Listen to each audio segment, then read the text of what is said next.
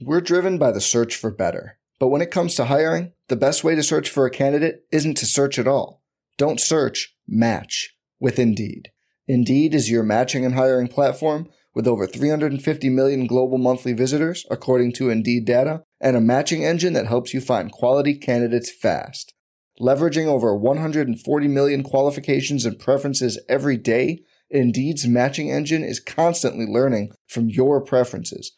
Join more than 3.5 million businesses worldwide that use Indeed to hire great talent fast. And listeners of this show will get a $75 sponsored job credit to get your jobs more visibility at Indeed.com/Blue Wire. Just go to Indeed.com/Blue Wire right now and support our show by saying you heard about Indeed on this podcast.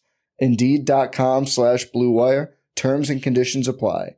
Need to hire? You need Indeed. What's up, y'all? It's Drewski, and I've teamed up with Mountain Dew to produce a hilarious new basketball podcast called The Dew Zone with Drewski. Learn the backstories of your favorite ballers and celebrities like Jamal Murray. Did you have like a favorite team? Was it the Raptors at the time or no? Was the Raptors even started around that time? Come on, bro. I ain't that old, fam. You talking like I'm 50. Taylor Rooks, Asia Wilson, and many more. You won't want to miss this. Listen to The Dew Zone with Drewski on Apple Podcasts, Spotify, and wherever you listen to podcasts.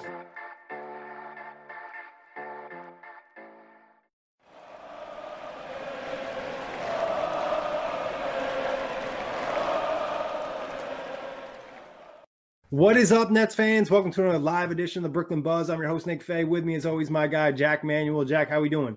Somehow still plenty of Nets talk, Nicholas. Yeah, it doesn't stop, and this is what we love, producing content. We probably dropped more pods in the last 2 weeks than we did last month. So a lot of stuff coming in with the Nets. Theo Pinson re-signed, some quotes from Kenny and Sean, a couple nuggets here and there. As always, quick reminder, you can check us out iTunes, Blog Talk Radio, OTGBasketball.com, Google Play, Dash Radio, and YouTube. But Jack, I'm going to pass it over to you. Let's jump right in, Nick. Theo Pinson signed for the 2-year vet minimum. What are your thoughts on the signing, the move from Sean Marks? The roster's starting to fill out. I think we've got one more spot. What are your thoughts on Theo? I love it. I mean, we saw Theo last year, great energy on the bench for the team, developed nicely. He's a guy that we mentioned a couple times in the show, came into the NBA/G League with no three-point shot, really developed in that area, got some nice playing time last year with injuries. Getting him for the vet minimum for 2 years could have some nice value, maybe not this season, but next year as he kind of develops that skill set, a guy that the Nets obviously really like. Yeah, I love Theo Pinson. I mean, he provided probably the meme moments of the season for the Brooklyn Nets and one of the games that we were actually at that we didn't see until we jumped on Twitter after, where he was looking at the scoreboard and he saw that, Anthony Davis had like 25 points and 20 rebounds and like 8 assists or something. And he just was like, whoa, what the heck? So for that alone, and for the locker room presence that he brings, Karis LeVert's been posting on his Insta stories about it. You can't. The vet minimum is almost just like, can he provide something of value off the basketball court? And Theo Pinson provides that in spades, let alone what he can bring on the basketball court, because he knows the net system. So I think that the value he provides there, rather than bringing in a new guy who might not know the Brooklyn ways, might not know Coach Kenny's offensive and defensive systems, if that three ball continues to drop, he's going to be incredibly valuable. And I think that, for the vet minimum, like you mentioned, Nick, and for 2 years, it's a bargain sort of buy. And a lot of sort of teams, you look at what they're using with their vet minimums, it's sort of similar. And I really value having Theo Pinson on the bench, swimming on the basketball court, hopefully a couple more times, hopefully he can come with some new creative celebrations. Yeah, I think that fact, the off the court stuff is so important. He's okay with his role. He's going to be with the NBA roster most of the year now because he is an NBA player. He's not on that two-way contract. So it's going to be interesting. And he gives you some nice versatility. He's a guy that you really can play probably at the 1, the 2, and possibly the 3. Has solid size, can handle the ball, run the pick and roll a bit. And I'm excited to have him along, too, because of the fact, they brought in all these new guys. There's questions about chemistry. He's a guy that seems like he could just boost a team's chemistry with that positive attitude and that support off the bench. And I think that's something you really need. And that's something players across the league you've even heard mention. It looks like the Nets are having fun. He's a guy that has fun on the bench. Oh, he has a heap of fun on the bench. And I think that if we can maintain that chemistry, it was, one of the things that Kyle was mentioning in the season about a random team. Obviously, you speak about the Brooklyn Nets. And, if we can maintain that cohesion and that just general fun, because, it's a long season, and we speak about, how it can be a bit of a drag for players. When you're spending so much time with them, you want to be having fun. You want to, not just be on the basketball court and, just winning games and just chalking them up. You want to be having a good time, and you want to be having a good time with your teammates. But there's been there was a big article by Chris Mannix, Nick, and you posted some nice screenshots based off what was said in that. Do you want to give me a little bit of a rundown before we get to some other quotes and comments? Yeah, I thought a couple things really stuck out. One was the paragraph about culture and how Sean Marks wanted to really bring that over from San Antonio. When a new Nets player comes, he takes care of the whole family, sends the wife flowers, gets the kids a care package, that type of thing, and really makes them feel welcome. And then I think there was another quote in there from a player that, other teams in the league don't really do that. I think it was Jared Dudley, actually, and he said he signed with a new team and they sent him like a thank you card or his wife a card or something. So the Nets are really on top of that, making you feel welcomed. And I think that's a big part, like we talked, they're player-centric. And then also the other portion that really stuck out was about the performance team. Sean Marks talked about Kevin Durant's injury, and he had to ask the performance team to get the okay, and they seemed really confident with it and that they wanted the challenge to kind of get KD back to the top level possible. Yeah, I mean, it makes complete sense that we would hear those sort of comments from Sean Marks. He's a challenging character in the most positive of ways, and I think we know the family and the culture sort of aspect more than any other. It's spoken so highly of, in NBA ways and on Twitter and the like. So, that sort of family aspect is really preached. We see families, go on road trips and stuff. There's the family area at the Brooklyn Nets training facility and at Barclays Center. So it really is a sort of family environment. And because you are spending so much time with these players, like I sort of mentioned, and the coaches, there are a surrogate family of sorts. So obviously they want to create that environment where it's welcoming, it's comfortable for everyone. And it's going to be for the new guys as well. So obviously it's incredibly positive. And we saw the goodwill, to a guy like Jared Dudley and Tamari Carroll, the words that they said on the way out, they spoke incredibly highly of the organization. And, there hasn't been a bad word on the way out from anyone whatsoever. But the Kevin Durant comments are the ones that seem to be making the waves a little bit, Nick. How high are you on him getting back for next season? It seems to me that it hasn't been ruled out by Sean Marks, despite the fact that, Woj said prior to him signing, and everyone else seems to me has already ruled out the possibility of a return in 2019-20, be it in the regular season or the playoffs. Yeah, I mean, Sean Marks spoke today to the media and mentioned that, he's not ruling Kevin Durant out for the entire season. I saw a segment of an SB Nation article posted that, Achilles injuries are now going from 9 to 12 months, more so to 6 to 9 months. So it looks like it could be a real possibility. I think it's going to be determined when he gets back. Does he have enough time to kind of get up to a playing level? Ideally, you'd want him to see him in the regular season before throwing him into the postseason. So I would just leave it as a possibility. It's positive to hear they didn't rule him out for the entire season, but it's not like there's really any expectation because Sean Marks later in the comment mentioned, we're not going to put a timetable on it. So we know the Nets never really put the timetables on it, that's for sure. And especially with someone as valuable to the Brooklyn Nets as Kevin Durant, and more valuable probably than any player in the league, is Kevin Durant is probably the gap between, top 4 seed, top 5 seed, and the second round in the East and championship contention. So, you're not taking any risks with that whatsoever. But, Nick, if there's I love throwing percentages at you. You love throwing them at me. Give me the percentage. How likely are we to see Brooklyn Nets, Kevin Durant pull on that number 7 next year? It's so crazy just to hear you say that. How likely are you to see Brooklyn Nets Kevin Durant? It's still getting used to that. Obviously, we saw the jersey drop, and nice to see them out there. People already ordering theirs. Give me 20%. Right, 20%. Yeah, I'll probably go even less. I'll go 15%. I can't go. 1 in 5 seems pretty high. Just by if you've got a 1 in 5 chance to win the lottery, you're taking those odds and then running with them. I'm not saying that, Kevin Durant's, body won't heal faster. There could be, positive surprises along the way, but we know the conservative nature of the Brooklyn Nets training staff and the front office staff and the higher ups there. So I think it's way more likely, like we sort of said, 80 to 85% that we see Kevin Durant sort of hanging around the bench, sort of being a leader, locker room sort of presence. And he's a basketball savant. You know, he is one of the greatest basketball minds in the game and maybe that we've ever seen. He soaks up, he's obsessed with basketball more than any other. And that sort of obsessive nature in a positive manner is going to bring a lot to the Brooklyn Nets, even if he's not wearing and he's not, you know, shooting hoops and out there on the hardwood. I'm excited to see the impact he has on maybe some of the younger guys. You know, we talked about it before. Rodions is really excited to see him. His relationship already with Karis LeVert, Taurean Prince. Obviously, you know, him and Kyrie are already close. But I think some of the young guys will really benefit being around a guy like Kevin Durant. You mentioned his basketball mind. It's only going to have a positive impact in helping them develop further in terms of their basketball IQ. Yeah, definitely. I think that, you know, we know the relationship that Kevin Durant has with Karis LeVert has worked out with him in the past. You know, when Taurean Prince was signed, a lot was made of the relationship that they have together. So I think that there's positivity to Kevin Durant, you know, maybe not playing. I think that, you know, he's going to increase that desire and want to be out there from everything that we've heard about Kevin Durant. And, you know, you can listen to so many podcasts and interviews about him. You know, he's obsessed with this game. He's obsessed with playing. You know, he just wants to be out there. You know, the game is his outlet. It's his solitude. And I think he's going to do everything in his power. And despite the fact that I said 15%, you know, I could be eating my words soon enough and he could be playing basketball in March or April before the playoffs even begin. Because, you know, I think that if you're going to put it on any player to get back sooner rather than later, I think Kevin Durant's that kind of guy.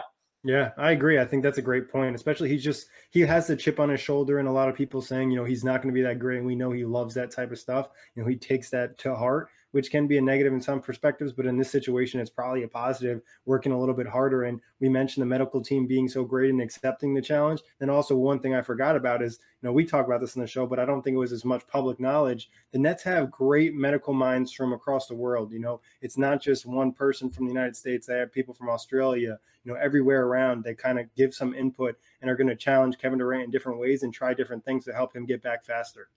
Yeah, I think that, like, you made note of that there, Nick. You know, I think it was mentioned in the article. I haven't read it yet, but I've seen a couple of your screenshots. You know, it's men and women. You know, it's an array of people of different backgrounds and cultures, and I think that when it comes to the medical science sort of department, that's where you want to have, you know, a larger breadth of people and knowledges. And I think that, you know, obviously they won't be taking any risk. And then, like we sort of said, conservative. But, you know, I think having the wide array of different backgrounds and knowledges is going to have a positive effect on Kevin Durant. You know, he's going to learn about, you know, his body and what he can do with it going forward. And I think that having the base there, and, you know, I think that a lot of other teams are starting to get behind the sort of Brooklyn Nets mold and really investing into their, you know, medical science department, their coaching department, their analytics department, because, you know, there's no cap hold there. You know, you look at Steve Ballmer, what he's doing in the Clippers. You know, he's investing incredibly into the front office and everything outside of, you know, the player roster, because that's what is enticing the players. And that's what we saw from Kevin Durant and everyone else that has enticed them already. But should we get on to some of Kenny's comments? Because some of Kenny's comments are relating to DeAndre and Jared Allen are a little bit of a talking point too. Yeah, let's jump into it. So via Brian Lewis and some other guys, Kenny Atkinson wouldn't commit to a starter in the Jared Allen, DeAndre Jordan center battle. But he said after speaking with Jordan, who hasn't come off the bench in a game since 2011, the vet told him he'll do whatever it is needed for the Nets to win. Thoughts? I love it from both perspectives, from DeAndre Jordan saying he'll do whatever it takes to win, then also Kenny not committing to a guy. And I think that opens up a training camp battle. And then we'll talk about one of other Kenny's quotes on DeAndre, but it makes you think that Kenny sees DeAndre in a very high light. So I wouldn't be surprised. I think after that comment, I almost feel like there's a more possibility of DeAndre Jordan starting for the Nets. I see it more and more likely as the day goes by. And we'll chat a little bit about Summer League and such in a little bit. But, you know, the quote that you were sort of alluding to, Nick, you know, he said that he wants DeAndre to get back to his old level. I don't know what it looked like for him from a motivation standpoint. I do think with the talent that we brought in, I do think there will be a heightened sense of motivation on his part. Do you agree? Yeah, I think Kenny thinks that he can get more out of DeAndre. And we kind of talked about that the last, you know, two places he played, Dallas and New York, not necessarily playoff teams or high expectations. Coming here, there's more expectations. You need to be a playoff team. You probably need to be at least a top 5 seed. You have your friends Kyrie and Kevin Durant, who you did a great thread on their relationship. You know, check out Jack's Twitter. But I think that helps you play better because when you're your friends, you don't want to be embarrassed. You don't want to play bad. And then also the situation is going to motivate you. And it seems like Kenny really wants DeAndre to get back to that level and really believes in him. Yeah, he's the epitome of a player's coach, Kenny Atkinson. You know, we see him out there in the training gear, you know, setting picks, you know, throwing balls around. And I think that, you know, DeAndre is going to have a heightened sense of motivation in that sort of sense because, you know, he's now playing in a situation where he can play winning basketball. He's not on the New York Knicks anymore, where he's going to be sort of more that mentor role for Mitchell Robinson, who is playing some fantastic basketball, by the way. He's an absolute stud as well. But, you know, I'm hoping that Coach Kenny in his communication with DeAndre and Jared as well, I'll be interested to hear what he says about Jared Allen following this summer league as well. We want to see the best out of these two, however it might be. And night to night, that is definitely going to change. But Nick, do you want me to chat a little bit about the sort of friendship thread that I did? Yeah, do it. Because, I mean, I think a lot of people knew DeAndre and Kevin Durant were great friends. You know, you heard about them talking during free agency together. But you took the deep dive and you got us some more info. Yeah, so I had the idea. Funnily enough, I was walking my dog, and I was just like, "What's some great ideas come along?" When your brain stops and you give yourself time to just do nothing, you know, put a podcast on, put some music on, and then your brain just starts to switch on. I'm like, maybe I could do this. And I was thinking, I'm like, do I do DeAndre and KD? Do I do Kyrie and KD? And I'm like, you know what? Let's do DeAndre and KD because I think that that's the one that a lot of people have sort of spoken about. And I think that I literally just jumped on YouTube and started reading articles, and you know, the main thing that comes out that sort of solidified their friendship to the highest degree was their time at USA basketball in 2016 at the Olympics.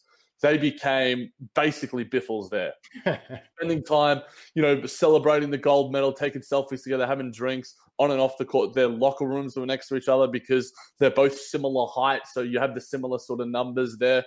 And then following that, when it came to Kevin Durant signing, because you know, that's what created such an uproar. And then there were moments where, you know, DeAndre Jordan was asked by media and what he sort of thought about it. He's like, you know, he was disappointed. He was trolling KD a little bit about the fact that he didn't come to the Clippers. But ultimately, he was happy for him, which is what a genuine friend does. You know, a selfish person and a selfish friend wants what's best for him and can benefit him. But DeAndre, at the end of the day, is a selfless sort of guy. And he wanted what was best for Kevin Durant. You know, he said that, you know, numerous times. He might be trolling Kevin Durant. And he makes Kevin Durant happy. You know, you'd see them when they're together, you know, when they're sort of bumping off each other in the media, you know, Kevin Durant smiling. And I think that we didn't see the fullest extent of that with Kevin Durant when he was in Golden State. And maybe even to an extent when he was in OKC, other than maybe, you know, him and obviously Russ weren't the best of friends. But, you know, they've solidified their relationship now. But when he was with Kendrick Perkins and, you know, Nick Collison, these sort of guys, he was a lot closer with them. So the fact that he now has, you know, one of his best friends, and I quote, a guy he would want to have in his wedding party, I don't think it gets much closer than that. You know, they're celebrating together. It's a friendship that's rooted incredibly deeply. And I think that, you know, you can't knock that when you're looking for life satisfaction, you know, in terms of your professional life. You know, it can certainly play a huge benefit when you're doing it with your best friends. I know that, you know, I wouldn't be doing that and having as much fun in the Brooklyn Buzz if I wasn't doing it with you. So that friendship is deep. And you know, if you guys want to check it out at the J-Man JBT, and it was a really fun deep dive to sort of see how deep it does go. Yeah, I mean, that's a great point, Jack. I think wherever you work, if you have friends at the workplace or, you know, you and I, like you talked about podcasting wise, different type of chemistry, and you just feel better, you're happier, you have jokes. And you mentioned it, you know, in Golden State, the only guy that you really saw made KD smile was probably like Steph Curry, maybe Clay occasionally, but he doesn't really talk a ton. So I think that just sets like a positive vibe for the entire Nets locker room from what we already have. Some of the relationships already there. Some of these guys starting to intertwine. You know, we talked about Kyrie and Karis LeVert and Spencer Dinwiddie and that kind of trio. And then that kind of connects to Kevin Durant and Kyrie. And now it just seems like there's a lot of positivity. And I think it's really good to have KD have some positivity when he's dealing with such a tough rehab. You know, we talked about the possibility of him coming back sooner. Regardless, rehab is going to be incredibly difficult. Achilles injury is not fun to rehab from. So having guys around him that really make him happy will be a major plus.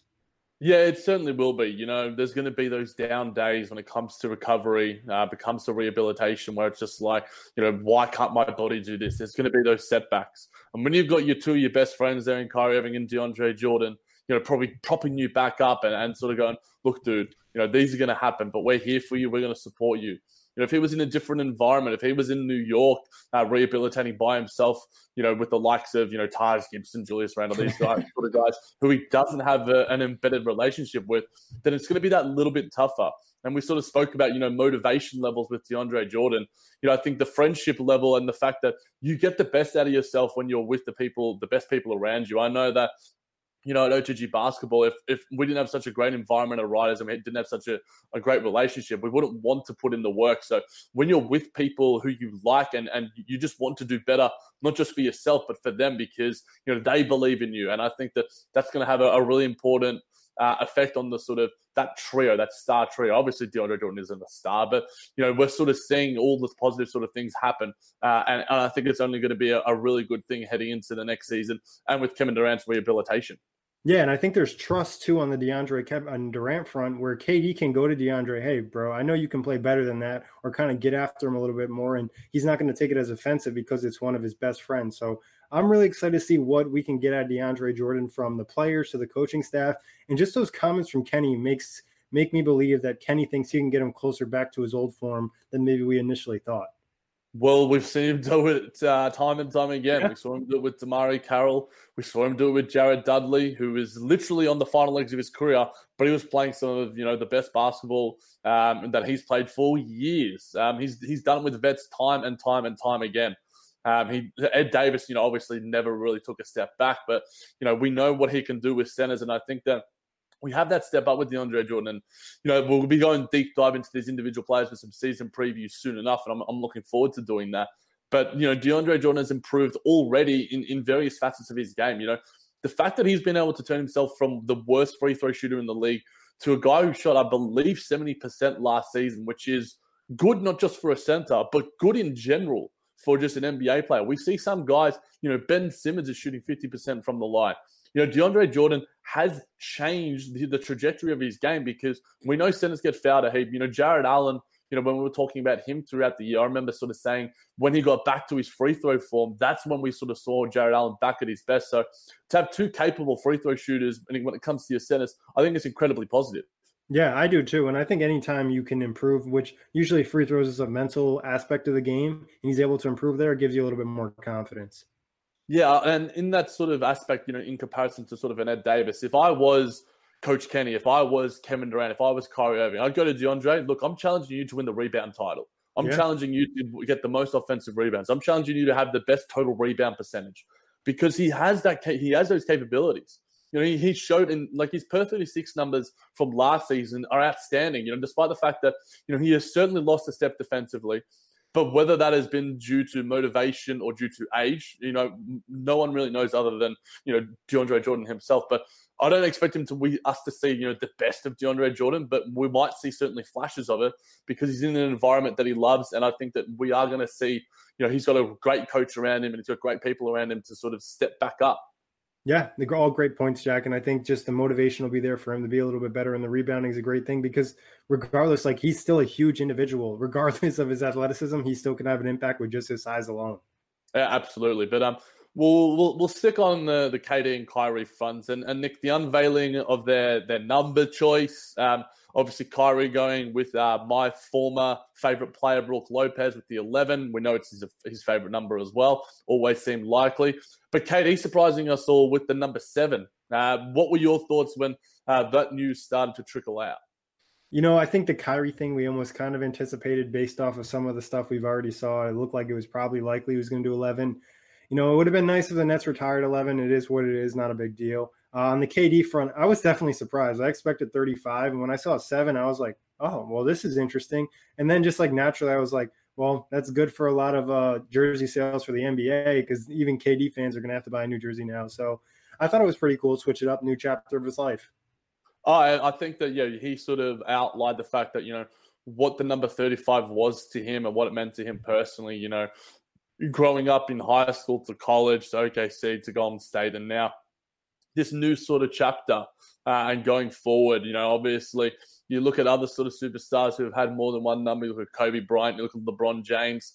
It's certainly a surprise, but, you know, it's a kind of cool thing, and I know a lot of people will read deep into the stuff, and I made certainly a few jokes with my boy Nick Busing on JBT about the fact that the news came out on the 7th day of the 7th month of the 7th hour, so that was kind of cool, and that kind of woke shit, which was kind of funny to me. Someone said that this is the most all woke team in the NBA with Kyrie, KD, and Wilson Chandler. And I mean, Nick, you gotta just put 2 and 2 together, mate. 3 and 5 equals 7. That's what it really equals. Say what, mate. What did you think about the 7-Eleven aspect? I mean, I'm a big fan of 7-Eleven, mate. If you're not a fan of Slurpees and big gulps and cheap snacks, then you're not a Brooklyn Nets fan. You're not a New York person in general. I spent plenty of time, grabbing some snacks, grabbing a nice big gulp from one of the great fast food snack establishments in the US of A. Yeah, I mean, if you go to Long Island, there's like a 7-Eleven on every block. I mean, the Slurpees are amazing. It'd be funny if they did like a Brooklyn Nets inspired one, like black and white Slurpee. I don't know what flavors that would be, but it'd be interesting. The white one would be like lemonade. Or coconut. Yeah. Be like, or coconut. I'd rather lemonade. And maybe the black one would be like, licorice or something. Licorice, yeah, but lemonade. Not great. I'll prefer the numbers to my boys and see what they're doing on the court as a duo. And some of the Flatbush and Atlantic merch that's been dropping has been quite nice too. Shout out to my guy. But this, I haven't told you this, Nick, but I've been seeing on Twitter, apparently there's been people who have been obviously going to the swag shop. The swag shop is making plenty of waves, obviously, with our guys now releasing their numbers. Apparently that someone at the swag shop said that there'll be a new city edition this November and there'll be no Coogee merch sold. You aren't even allowed to customize a Coogee jersey with Durant or number 7 anymore. Obviously this hasn't been confirmed, but it seems rather likely. What are your thoughts on that? I would say it's tied to that lawsuit they have. You remember last year that they were sued by Coogee or whatever brand originally, made those sweaters for Biggie. So I wouldn't be surprised if maybe they'll bring it back after that lawsuit is over. But for the time being, they have to go away with it. And then maybe they have something new. I saw Flatbush and Atlantic tweeted something out of like some jersey concepts. I don't know if they were real or fake, but there was one that was like a Subway inspired one that was like the red, white, yellow, green, and like maybe blue. I'm not sure. I don't live in the city, but it was pretty nice and it had a little bit of color to it. Yeah, I remember when we had the sort of Subway sort of print on the court as well. That was pretty. And then they removed it as well. I didn't understand that. There's a lot of things that I think that the Nets marketing team and publicity team can really capitalize on now that we have some superstar talent. And if they continue doing what they're doing, with a lot of stuff they're doing on social media, apparently the Instagram following has jumped up to 100,000, which obviously is going to happen when you get the 2 of the biggest names and most marketable stars in the game. There's a lot of growth there. And I think that, staying true to the ethos of Brooklyn with the sort of Subway sort of stuff, I think that hopefully we see something along those lines and something really creative. But I'm incredibly happy that I've at least got some sort of something to represent the Coogee merch. I've got the hoodie that I got for Christmas and I got the Angela Russell sort of city edition tee jersey because I'd be pretty upset if I didn't end up copping some of that swag before it actually becomes, almost memorabilia. Yeah, I mean, I got the Carousel Vert jersey and the hat, and I wasn't planning on getting a KD Coogee jersey. I was going to get the black and white, so it doesn't impact me a ton. Yeah, that's fair. That's fair. But we will move on, and we'll get to Caris v Kyrie in those one-on-ones, and obviously a lot of the guys have been out at Summer League. Caris talking a bit of smack, and then. What did you think about Caris saying, he wants to take Kyrie one-on-one and, he is the best player on this team? Your boy's confident. Yeah, I mean, I think that's the mentality you have to have as an NBA player. You got to think that you're the best and you're going to win. He said he's the best one-on-one player and he's going to be playing one-on-one with Kyrie every day. I mean, that type of stuff is going to help him expand his game because we know Kyrie's one of the craftiest players in the league. We saw Caris kind of expand to that area last year. It's going to be a great benefit for both of them, and I like the fact that he called him Kai. It's like they already are starting to develop some type of relationship. Yeah, it's really cool. And then I like that Spencer jumped in on Twitter. The game has been outstanding, obviously. He's just like, yeah, we'll wait for number 3, guys. What about me? Who you got in out of those sort of our 3 star guards? If they're playing like let's do it separately. Let's do what they're playing 1-on-1 to 11, and then we'll talk about they're playing 1-on-1 horse. Oh man, I think honestly, like if we were just saying like speculation, Karras is probably the best two-way guy, but I think Kyrie is just so good, like scoring, like he just hits tough shots. We saw what he did to the USA team. I'm so happy someone tweeted out those highlights. Like he was nasty in the one-on-ones, but he also like took the entire squad like 1v5 with his handle. So I think he's taking it one-on-one in terms of just straight up one-on-one. Then I think he's probably taking the horse tournament too. I think the horse tournament is where Kyrie would absolutely thrive. He pulls out. Spencer would have a chance though with his deep threes. Yeah, and maybe Karras if he's doing some of his like really crafty, fancy footwork, stopping on a dime. Mm-hmm. Because we saw for those who haven't seen the video, check out the uninterrupted YouTube where Karras and Spencer were talking about, what would be your number one shot to sort of close a game, and Spencer's just like essentially the exact shot that you took against Denver. And then Karras is like, yeah, you take the sidestep three to the right. And he's just, I can't believe everyone gives you that shot. And I'm just like, come on, stop giving out scouting right now. At the end of the day, I think Spencer hit that shot like 2 or 3 times. I remember it against Andre Drummond. But, it's fun to see, obviously. It's all fun and games right now. And sticking on Summer League, Nick, you've done, you've been posting a few videos. I've seen, bits here and there. What are your Summer League thoughts so far? I guess we can go through some of the highlights and probably some of the players from Jean Musa, Ridens, Kouros, Nicholas Claxton, Jared Allen. Those are probably the guys that we can have a bit of a chat about. Yeah, I'll be honest. I really only watch the guys who I know are going to be on the team or I think have a shot at making the team, and that's no disrespect to the other guys. I'm just interested in what they're doing. Rodions has probably been the consistent best player for the Nets. Yesterday he didn't put up a ton of points, but they're not necessarily asking him to do a lot. I would probably like, if Rodions is going to continue to play, I like to see them challenge him, put him in a couple pick and roll situations, let him run the offense, get him a couple more ISOs just so we can expand that part of his game. If not, I don't think he really has much more to prove. Also, shout out to him for being an A-plus teammate. Mo Wagner caught Theo Pinson with the elbow yesterday, and he was ready to go at him in Summer League. So yeah. I think you got to give Rodions props. He's always got his teammates back, and I think that's something Kyrie and KD will love. Musa, to be honest, hasn't really impressed. I was expecting probably a little bit more going to Summer League. There's still time and more games left. He did have the game-sealing block yesterday, which is a plus. But I'd like to see a little bit more creativity, a little bit more driving. At times, he's been a little bit ball hoggy, and his three-point shot has been a little inconsistent, but still, he probably hasn't played basketball in a bit, so getting back in a rhythm could be a thing. Jared Allen, first game, very good. Second game, it was a disappointment. Just wasn't aggressive enough, wasn't engaged enough. It was against a Croatian team, a little bit more physical, a little bit more grown men in there, so he probably didn't enjoy battling against them. I don't know if the Nets are going to play him moving forward. They didn't play him in the last game. I wouldn't mind if they did. Initially, we talked about we wouldn't want to see Jared Allen there. But now I think he has something to prove. I think he needs to have a really big game in the next one, and then they can rest him the rest of the time because the last performance was not great. And then also rookie Nick Claxton. The first 2 games, nothing too crazy, but yesterday we really got to see a lot of his skill set. Great with the ball in his hands, very comfortable, willing to attack the paint. Hit him a nice little dribble handoff fake yesterday as well. They got to the rim, finished through contact, finished with both hands.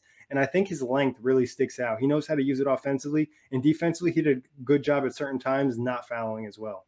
Yeah, I remember, I think in the first Nets game where I'd just probably like a week or so earlier, I'd done a Nicholas Claxton video breakdown where, there was guys trying to shoot their jumpers over him and he just goes, nope. And he did the exact same thing to his opposing defender. And I'm just like, man, this guy's going to be pretty special.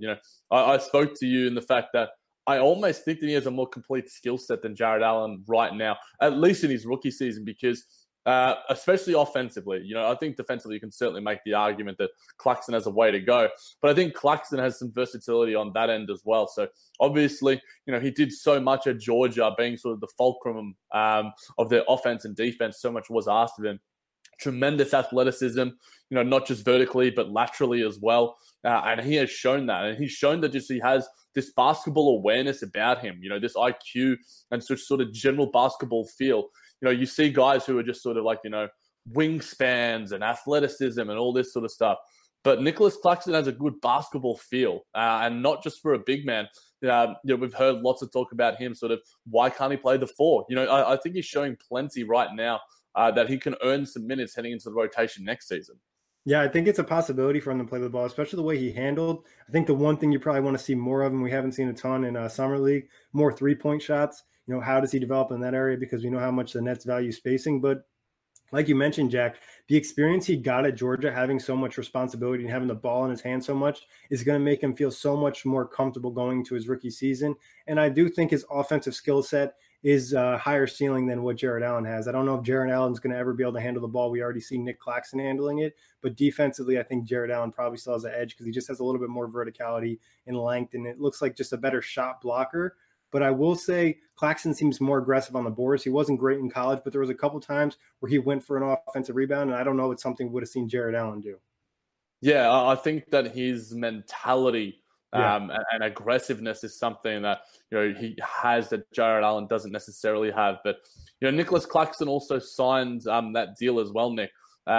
Did we see the number of that contract? I could pull it up. I believe it's a 3-year deal. I'm not sure on the exact the number, but let me check something real quick. I remember, obviously, the fact that he is a second rounder in a similar sort of sense to Rodion Kurucs. He didn't have to be signed. So obviously, he's proven something already. It seemed fait accompli, but the fact that he has signed the contract, I think he adds some depth and some insurance to the backup big rotation. He adds versatility, like we've sort of spoken about. And, he's an NBA player. He just looks like it. He feels like it. I'm a big fan of his hair as well, just aesthetically. He's a good-looking dude, very smooth-looking man. And he deserved to sign that contract. He is an NBA player, and I'm excited to see him pull on the black and white. Yeah, it's going to be a nice number. It's only $898,000 this year, 1.5 next year, 1.7 in the third year. And they, like you mentioned, they had to use cap space to sign that. And it's essentially, I believe, right about the same number that low first-round picks get. So the Nets treated him well. Yeah, and I think he deserves that. And obviously, when it comes to the structure of that deal, we know how clever Sean Marks and his team can be with that in terms of, managing the salary cap space of each season. So he certainly does deserve that. But we will move on, Nick. And, we were going to save this for the next episode, but we've been asked about it in the chat. That first-round pick that we got from Golden State, obviously it is 1 to 20 protected, I believe. Yes, 1 through 20 protected. Very highly protected. Usually you don't see picks protected like that. And I think it makes a fair bit of sense, obviously, Golden State giving themselves any sort of insurance after they saw what happened last season. When does it turn into 2 second rounders? Is it 2023, 25? I believe it's the following year. I'm not 100% sure. I think it can either be a first-round pick next year, and then after that, it's most likely not going to be a first-round pick. And then, you can probably see 1 to 20. Man, but it might convert into the 2 second rounders because, unless Golden State stay fully healthy, Stephen Curry has, a near MVP season, we might not even get that pick next season. How confident are you on that? And Crimson Striker has just said it is 2025. So I will look that up just to confirm as well. But what are your thoughts on the fact that of the protections now that the news has started to come out, obviously, around the pick and such? Yeah, I think the Nets really didn't necessarily mind, especially because in the D'Angelo Russell sign and trade, they also threw in Treveon Graham and Shabazz. And the cap situation in which they handled it, you can go to netsdaily.com and they have a lot of more detail on it. But they essentially acted as a team that was over the cap when they did the sign and trade, which allowed them to do some of the other things they did in terms of signing Nick Claxton or signing DeAndre Jordan, because I believe that only Kyrie Irving had to give up $1 million for them to sign DeAndre Jordan, where originally it was going to be $10 million split between Kyrie and KD. That was no longer the case after they kind of manipulated the cap a little bit. So I think the Nets don't really care. There's a small chance the Nets could still get that first-round pick next year, but it would probably be because of D'Angelo Russell playing really, really well for Golden State.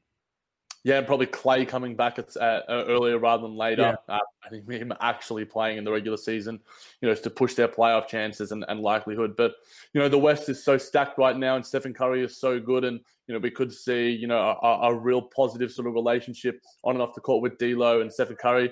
He's also spoken incredibly highly of him already. But, yeah, it turns into second round in 2025. So, yeah, that's confirmed by Michael Scotto and our boy Crimson Striker. And he sort of made note of it as well in the chat, Nick, the fact that, there was $69 million of space and then somehow it turned into $80 million. It's just like Sean Marks. I've called him a wizard before, I believe, but he's working his magic again. Yeah, whoever the cap guy is or cap girl is for the Nets did an outstanding job. Usually there's somebody in the front office that's their specific job. So shout out to them for working the cap.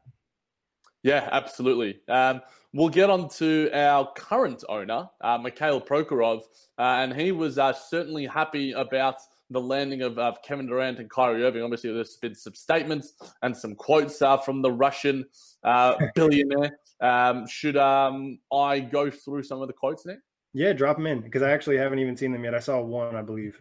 So there's obviously the statement that's been making the waves, and I think the Brooklyn Nets release. As part of the new culture Sean and Kenny have been building, we're looking at every step as the next one in a long journey. We're not shouting, we're climbing. So on the occasion of the signing of Kevin, Kyrie, DeAndre, Garrett, and Wilson, we're not going to shout out loud from the rooftops. Just give a nice little woo with our inside voice. A happy woo. Funnily enough, for those that don't listen to JBT, the Brooklyn Bits has a woo in the music that Nick Music has created. So I'm wondering if Mikhail Prokhorov is a JBT listener and loves the Brooklyn Bits song, because it would not surprise me. But it's international flavor. You see the connection there. Russia and Australia, there's strong relations there. A happy day for the Brooklyn Nets, happy for many to come. New alternate governor, Joe Tsai, joins me in welcoming the new Nets to that team. Yeah, that was funny. I mean, I could see Mikhail saying that, so I just when I read it, I was like, okay, yeah, this is something he's gonna do. And I feel like he thinks that he looked bad last time, coming out and saying all these crazy things, so he had to calm down a bit. Yeah, and I mean, it's certainly he's learned from the mistakes that obviously he was a huge part of that we made around Kevin Garnett, Paul Pierce, and the Billy King days. But he had a couple more things to say, Nick. Sean Marks and Kenny Atkinson have built tremendous infrastructure, whether it's within the coaching staff, medical team, physical training, you name it. And the culture has changed significantly. We're now more about our own step-by-step achievements than what others are doing that could distract us. What did you think about that one as well? That seems like a shot at the Knicks, saying that we don't really care what's going on with the Knicks. We're going to worry about ourselves and win championships. And I think that's the mentality that Sean Marks had. And even when the Nets first came to Brooklyn, the blueprint for greatness was a big thing they put up in the city, kind of signaling they want to be better than the Knicks. But really now it's just about winning championships and taking that step as a unit. We're not worried about the outside noise. Yeah, and I think that, it's positive to sort of hear that, because obviously it could be firing soon enough if we see, RJ Barrett pop off and Dennis Smith Jr. I think that it's best in general for the basketball and basketball fans when we see the best out of individual talents, not just in New York, but in LA and everywhere else. But, he had plenty to say. I think he was speaking to Brian Lewis and some international reporters as well. We've been applying maximum efforts over the past 3 seasons, forming step-by-step a team with a special culture where teamwork and the support of each other are indispensable. As the saying goes, one man does not make a team. I think that's pretty much what they've been doing, not only on the court, but in the entire organization, building up as a unit. We mentioned the medical team, performance team, people across the board. I think that goes for all aspects of the front office, just kind of making a team mentality. We talked about the culture. It's a family-like culture. People are close from top to bottom. Yeah, and I think one reason that he is obviously probably incredibly happy with what has happened, because his investment just skyrockets. It's crazy how much money he's going to make. Obviously the reports are that Joseph Tsai is going to take over within very soon, in the next couple of years. So he's just going to bank out with a lot more cash than he put in. I need to know the numbers for how much he bought the Nets for. I want to say it was $500 million. Yeah, it's certainly less than $1 billion. And obviously that there was lots of other minority stakes in there. Right now, Nick, let's just throw caution into the wind. What do we think that the Brooklyn Nets are worth as an organization? I just actually looked it up. So it looks like actually, never mind. He paid $365 million. I believe the Nets are worth over $2 billion. Yeah, that doesn't surprise me. And obviously, I think that number probably increases when you add the three most marketable superstars. I would say it's LeBron James and then it's KD and Kyrie. I think those are the three most marketable players in their game. And that sells tickets. And we've seen that, already on Nets Daily with, the already season ticket sales skyrocketing. The amount of traffic on the website, Brooklyn Nets website, and everything else has been, absolutely insane. So I think his investment is going to increase tenfold. And Joe Tsai is probably pretty happy that he got involved too. I would probably say, it'd be closer to that $2.5 billion range. 2.4. Yeah, and I think that it's only going to increase, especially if the Nets, continue to have a success on the court, and obviously Kevin Durant and Kyrie continue to do their thing as some of the most marketable guys that we've seen in the league for plenty of years. And I think that at the same time, you take into account Barclays Center as a whole, incredibly marketable stadium, obviously in a great location. They have some massive concerts, UFC fights and everything else. So it'll be interesting to see whether the valuation, obviously, because if you take the valuation of the Knicks obviously just being a New York Knicks brand is a $4-5 billion asset. But you add in $4 billion right now, $4 billion, and the Nets are the sixth highest. And I think that obviously location plays a huge part in that. But if you add into the fact that MSG as just the stadium and the MSG network, there's so much surrounding that with, all the concerts that happen at MSG and everything else. I think that both teams are certainly it certainly benefits the Brooklyn Nets more than it does for the New York Knicks, because the Knicks have, the cachet of being in New York, the cachet of being at MSG. Whereas the Nets are only going to grow and are going to continue to grow if they continue to market well and if they continue to actually grow, because we were one of the worst attended teams in the league last season. I certainly expect that number to change. Yeah, and like you mentioned already, with the merch and the ticket sales going up, the attendance is going to go up. They'll be selling out almost every night in Barclays for the next couple of years for sure. And like you mentioned, I think it brings a lot more value to the Nets than it would the Knicks, because I think in 2 years you easily probably see the Nets valued at over $3 billion. The Knicks will probably continue to go up as well because they're just such a big brand. But it'd be interesting to see where the Nets end up in terms of value in the next 2 to 3 years in terms of the NBA. Yeah, I think that, basketball franchises in general, people, and we've seen already with the recent selling of Houston and Tillman Fertitta getting on board there, and how, enthused he was to get on board with that. They're commodities that I think a lot of insanely rich guys would be stupid not to get involved with, because it's the dream, it's the childhood dream of any sort of guy. And Bill Simmons talks about it. It's just like rich guys are competitive sort of people in the fact that I'm spending this money, I've got this, I've got that, I've got this guy on my team.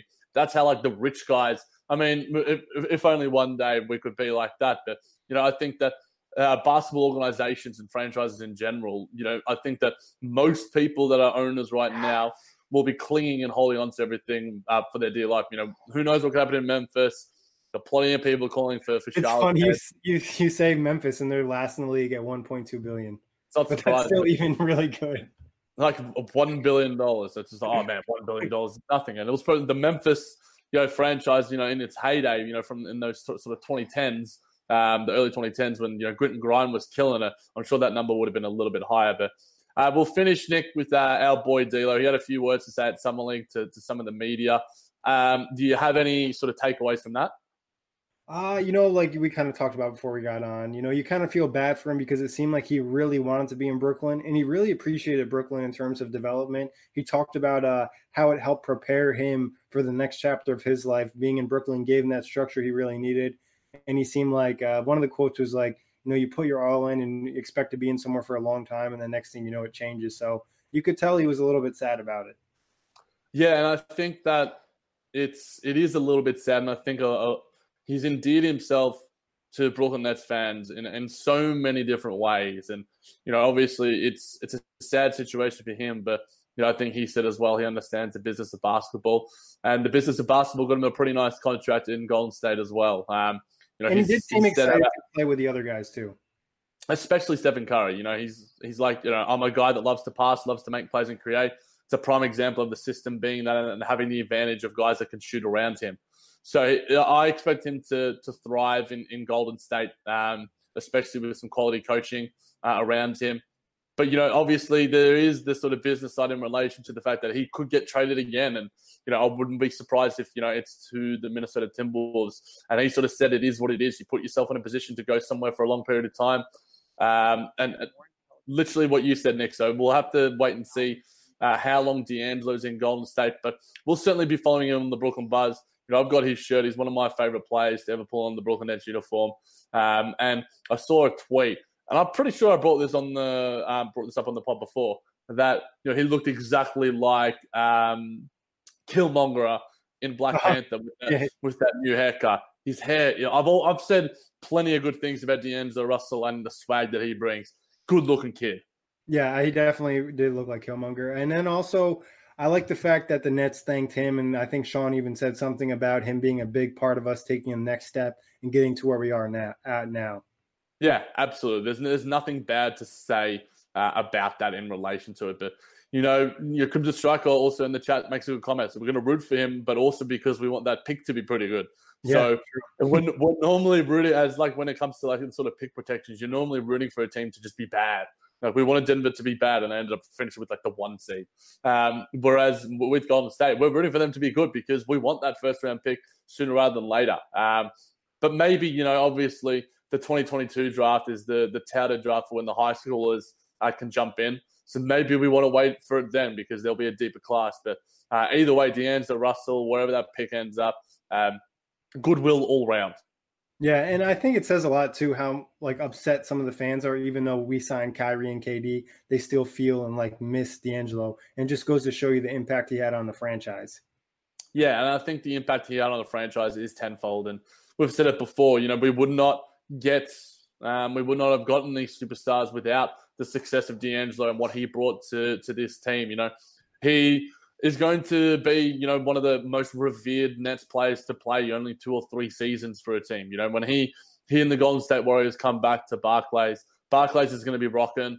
There's going to be plenty of guys with D'Angelo Russell jerseys that'll be wearing them. I'm looking forward to seeing when the schedule does get released because I'm already thinking ahead and planning when I can get back over. Yeah, you got to. And obviously you got to be back for the wedding for me, but we can catch some games too. Sorry, Cynthia. But I'm excited to see what happens. He'll definitely get a ton of cheers. I think the fans will really welcome him back and just be excited for him to be there. Yeah, it's nothing but positive things when it comes to D'Angelo Russell and plenty of positivity when it comes to the Brooklyn Nets, Nick. Yes, sir. Obviously, it's been a great couple weeks of July. 9 days of July have been amazing. Best Nets offseason we've seen in probably ever. Yeah, literally ever. And if it wasn't for the Clippers, it'd easily be the best in the NBA, but they had to go and make a splash too. Yeah, well, we didn't have a Clippers podcast. If anyone wants to do a Clippers podcast. And Nick, is there an email? We've got an email now? We do have an email. It is, I believe, the brooklynbuzz@gmail.com. If you want to send me any questions or you want to get some advertisements on the show. Yeah, we're all about that life. We should also be hopefully dropping some new Nets t-shirts on our design tree / off the glass section, some Sean Marks related things, and possibly some KD and Kyrie stuff. We're all about that bank, homie. All right, guys, that's a pleasure as always, Jack, talking with you. And thank everybody for checking in, listening, watching on YouTube, whatever it may be. And you can always find us iTunes, Blog Talk Radio, NetsRepublic.com, OTGBasketball.com, Google Play, and Dash Radio. Peace. For the ones who work hard to ensure their crew can always go the extra mile, and the ones who get in early so everyone can go home on time, there's Grainger, offering professional-grade supplies backed by product experts so you can quickly and easily find what you need. Plus, you can count on access to a committed team ready to go the extra mile for you. Call, click Grainger.com, or just stop by. Grainger, for the ones who get it done.